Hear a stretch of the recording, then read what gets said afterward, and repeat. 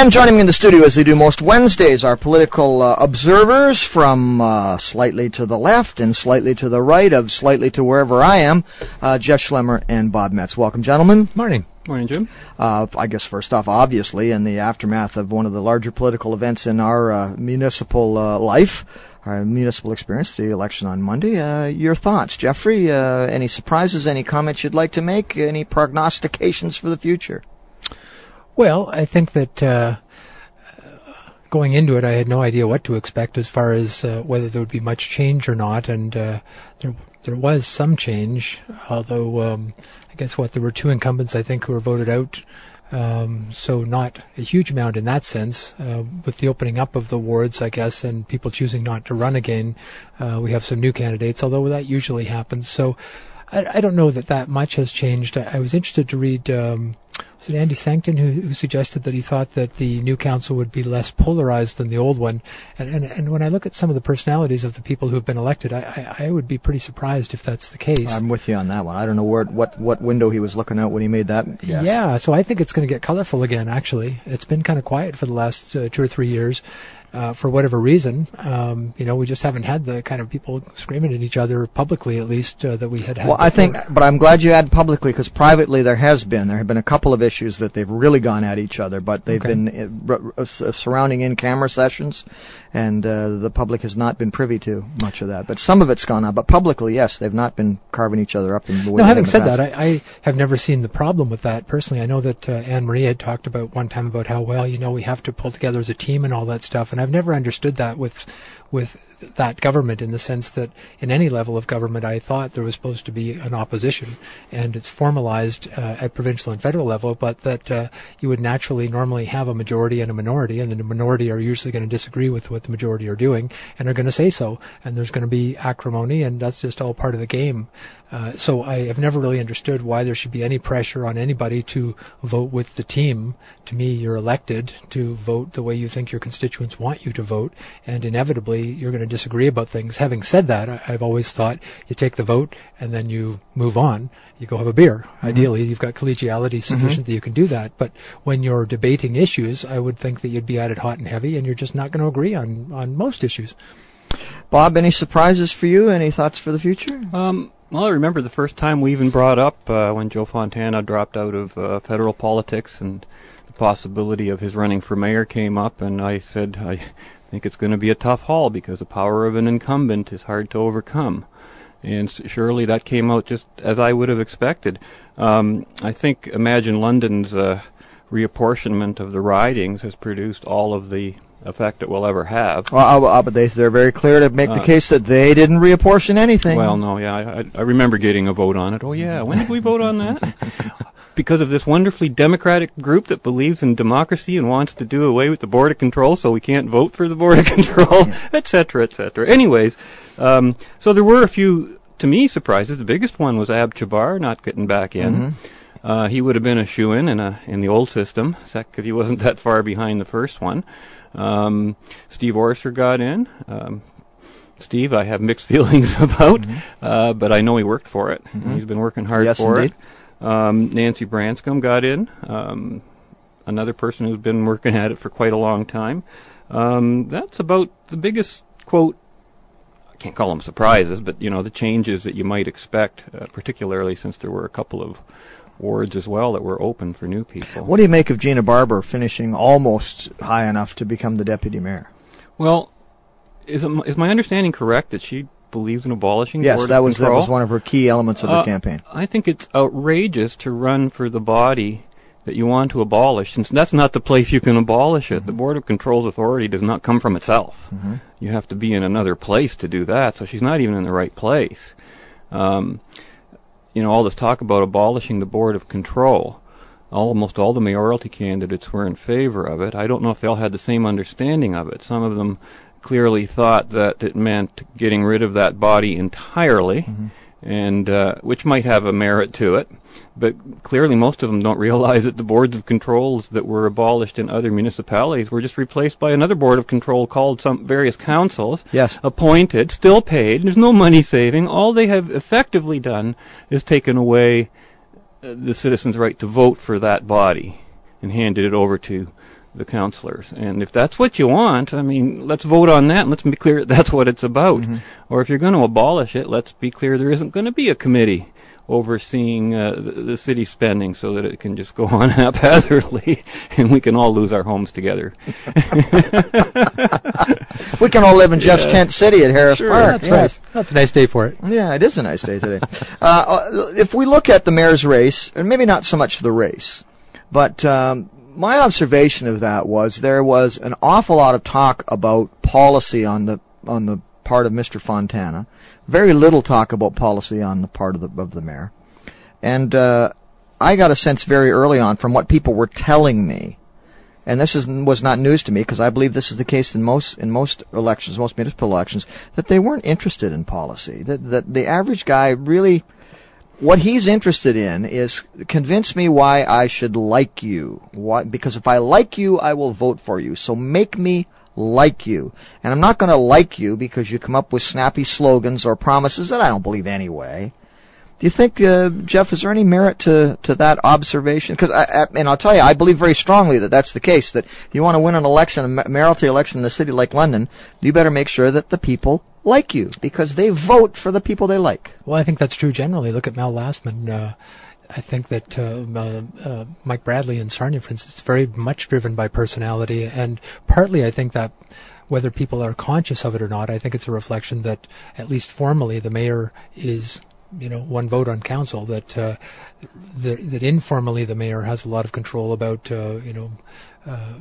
which meetings are held and who speaks and who doesn't and all that kind of stuff. But formally, again, it's not like she leads a party or a voting faction. I was listening last week to something about the Vancouver City Council, which apparently is quite a bit smaller than ours, interestingly, but that there's the NDP faction. They do run with party affiliations, and that the NDP have like a 5-4 majority on that council apparently right now, so that they're simply voting as a block on everything.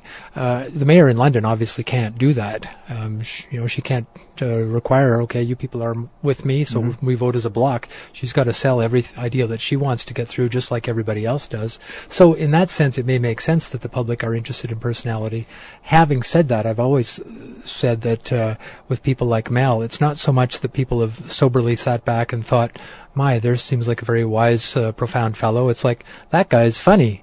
He's going to entertain us for the next X years. He's going to say the most outrageous things, and we're going to open up the paper and go, oh, what's Mel done now? But he also rode the city through a wave of prosperity, not some of which was generated by his policies. Well, maybe. I mean, I don't think last month, I don't look at Mel as being a clown, a funny guy, yeah, I kept him laughing, yeah, but also articulated a vision of his city that the people resonated with. Well, and in some respects, that's easier to do if you take the simple approach, which I think that he did very effectively. Mike Harris certainly did that. They do articulate a clear vision, and it's a straightforward vision that people can see. Mel was the rightish guy, I guess you would say. So that may be that people, by voting for him, they kind of knew what they were getting, and were into that. But again, to say that he achieved that personally, I really think that the mayors just don't have that much control. That maybe that council did that. Maybe at that time they had the Norm Gardners and so on who were able to get the votes to do the things they wanted to do. But as a mayor, again, you don't snap your fingers like a prime minister and have people fall in line. Very good point. We're going to pause for a second because they're snapping fingers at me from the control room. We'll be back with more on the News Hour, Left, Right, and Center, right after this. Left, Right, and Center, Schlemmer Metz, Jim Chapman here. Bob, I think you were up next, weren't you? Yeah, you were talking about your observation that it's important for a candidate to be liked. Yeah, well, that they have to, if you want to win, you have to build that like factor. You can't win without it. I think that's an absolutely astute observation. I think it's so true. I think so much of what affects the voting part of politics is not policy at all. No. Most people do not know the policies of the parties that they overwhelmingly support. Yep. You couldn't ask them for two policies their party has. They would not know. So they have nothing else to go on but character. Joe Fontana went on a sort of a policy platform, but he was running his municipal campaign a little bit too much like a federal campaign, and I think that just didn't connect with the issues that the voters were looking for on that level. I know from personal experience, you want to see a mayor who's liked as Hazel McCallion. And it's hard not to like the lady. I've been in opposition with her. We were in a BIA conflict in Mississauga in the 80s, and I met her again just about 3-4 years ago when I was doing a cablecast in Mississauga, and she was on before me, and you just can't help like the lady, whether you're on the opposite side or the same side, you know. Yeah. And that's an asset in especially local politics. I don't think you have to be totally liked to get elected, but you certainly can't be disliked. Yeah. Well, it's hard, too, if you're running as the opponent, in the sense that I think of Joe Fontana. Well, he's a likable guy, you know, but he had to campaign in a negative way, saying things aren't okay, you know, that this woman's not okay. Well, I take issue with what you said. I don't think he had to do that. He chose to do that. Yeah, I think there were other ways to run, but he chose to run that way. But that's right. That what we saw was Joe being critical, and that... Which is a federal...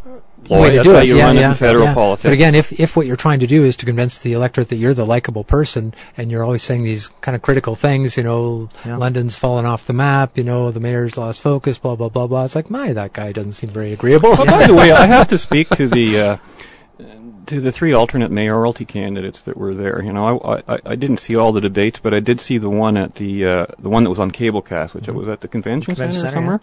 Yeah.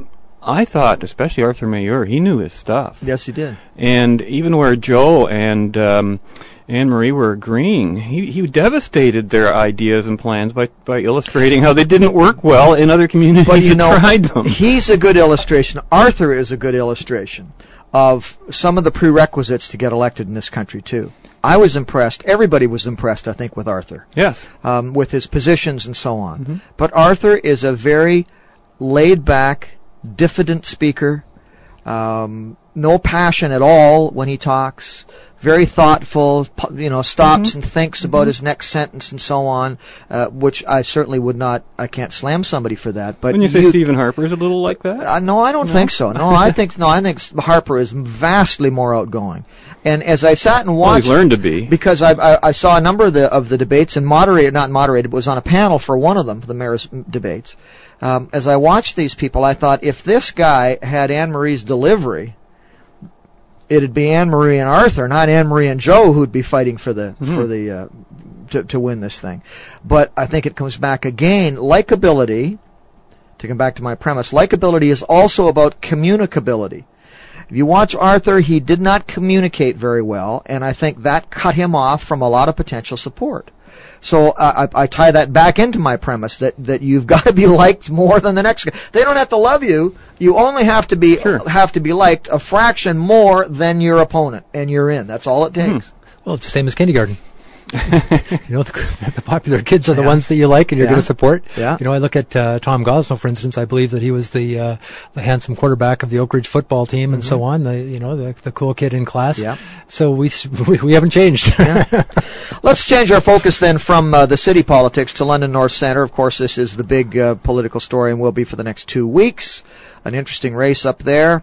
The media, yeah.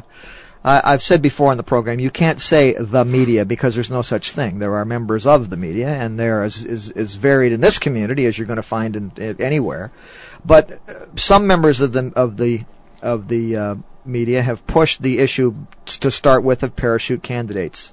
None of the candidates, with one possible exception, and I'm not sure about this independent candidate, whether he's is he from London? Do you know Robert Eadie? Sure. Is he from London?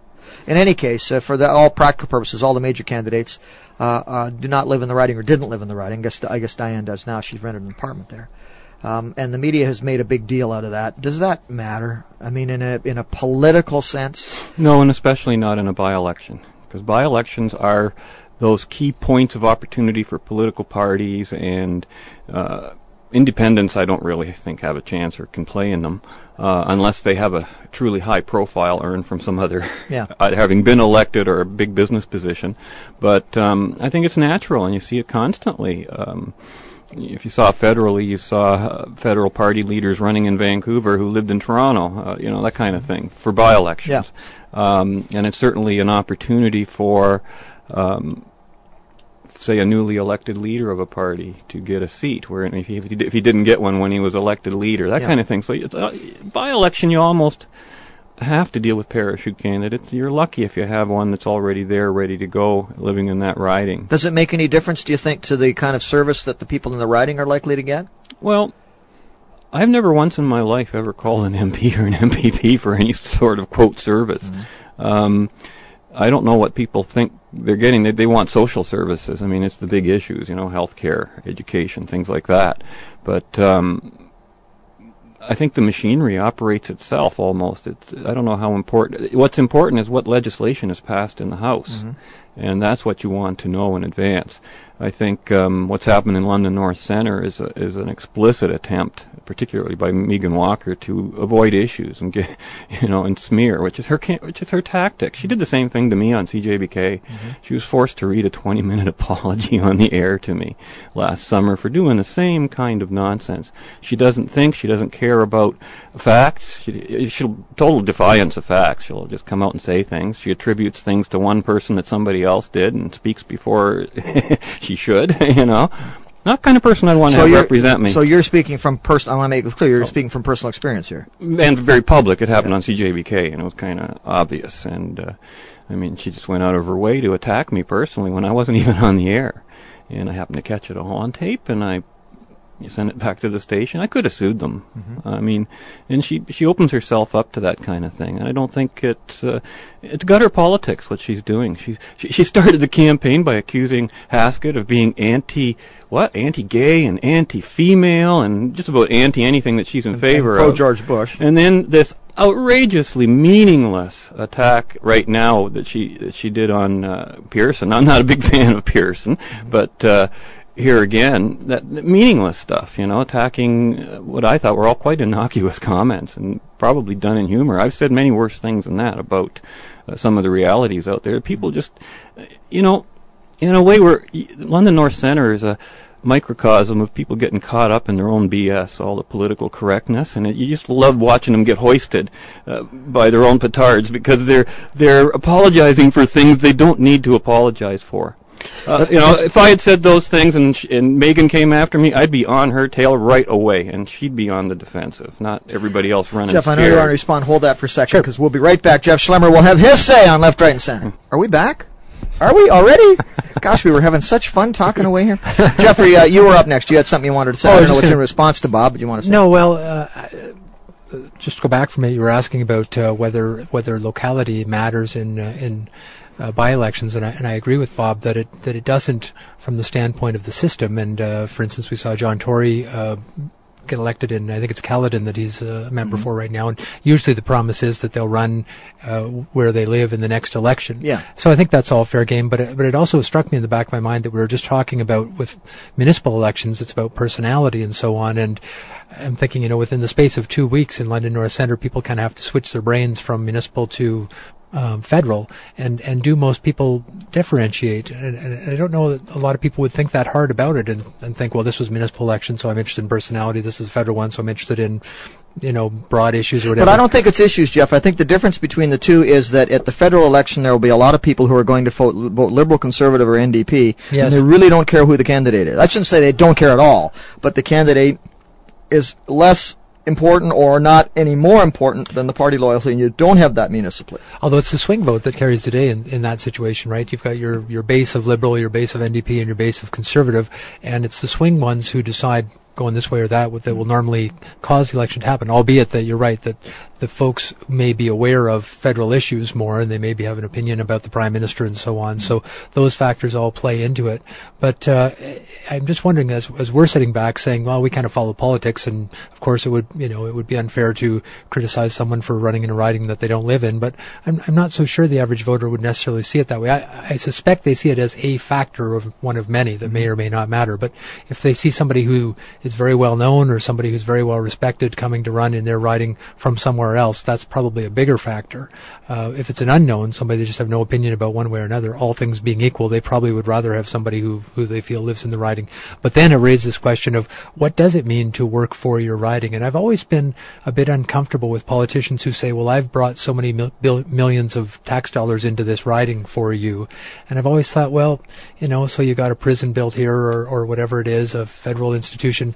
I would rather think that the bureaucrats would build it where it's cheapest to build it or where it needs to be.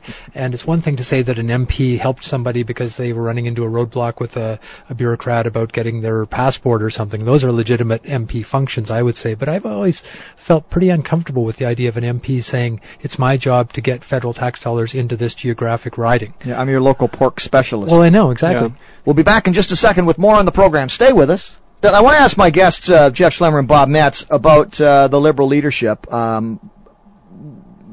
It's getting very close now. Just another few weeks, they'll be making this election. All kinds of jockeying going on, all kinds of rumors flying that Ignatieff is strong in the first ballot, but toast on the second, and Gerard Kennedy's going to come through. Young, Trudeau said that Kennedy is most in touch with Quebec, which I thought was interesting because he's the only one who's not bilingual, but I suppose. Just wheels within wheels within wheels. Just any thoughts about that at all? Either of you got any comments on it? I'll be glad to get it done. I tell you. I'm really, unless Bob Ray had won or win, I can't see the Liberals even being a factor, and he's just going to be an anomaly, really. Right now, despite whatever polls may say, I think Harper's, holding the ball, so to speak. And it's his to drop. The argument that I keep, not the argument, the comment that I keep hearing from the pundits and the backroom people too, is that Ray has a lot of resonance with the Liberal Party, and in fact, as a candidate without his NDP baggage, might be a very, very attractive leader for the Liberals across the country, but that the Conservatives are going to savage him on his NDP record, and there's no way he can get around that. Do you think he can move beyond that? He's been doing a lot to apologize for that record. He keeps, saying, I've changed, I'm not the same guy, I'm a different person. Mm-hmm. And I know that, it's sort of like almost a Catholic thing, confession. And it resonates with Liberals, It's good for the soul. I don't know if it's good for the poll or not. Sure. Well, people tend to like that kind of thing. Whether it will redeem him or not remains to be seen. Again, I think it comes back to what you said earlier. Will the people like him? Mm-hmm. Will he project that likable attitude? He's got to do the Bill Clinton thing, which he can do too. Play the piano. He wasn't likable as the Premier of Ontario because he was. I think it overwhelmed. In fact, he said in his book it overwhelmed him. But I think he has a lot of Clinton-esque potential. Yeah. Gather around the piano, folks. Let's have some fun. Sure. And that can't be discounted. If he gets elected, then he's the greatest thing since sliced bread. That's my official Liberal Party position. Mm-hmm. Until then, I really worry about getting elected in Ontario with him as our leader. What about Gerard Kennedy being the young Trudeau blessing him? Although Trudeau's not that popular in Quebec either. Well, I like Gerard too. He's he represents the left of the party, and he is also somebody who is kind of self-made. He opened the food bank in Toronto and never took a government dollar for the thing from the start. And he does have the old connections. His dad was a Liberal MP. Like he's uniquely situated, and he's the same age as Stephen Harper. To me, the danger of the other guys in our thing is that they're all at least a decade older than Stephen Harper, and we're trying to pose ourselves as the new, better alternative. Another thing about Kennedy, I guess, is that I think that he's a lot less tainted by the federal scandals and all that kind of stuff.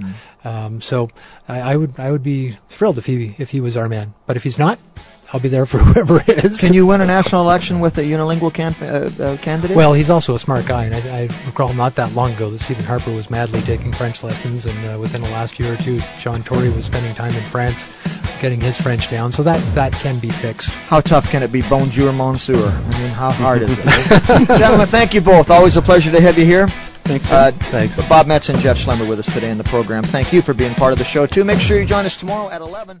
If you've enjoyed this presentation, visit justrightmedia.org for more programming that's not right-wing. It's just right.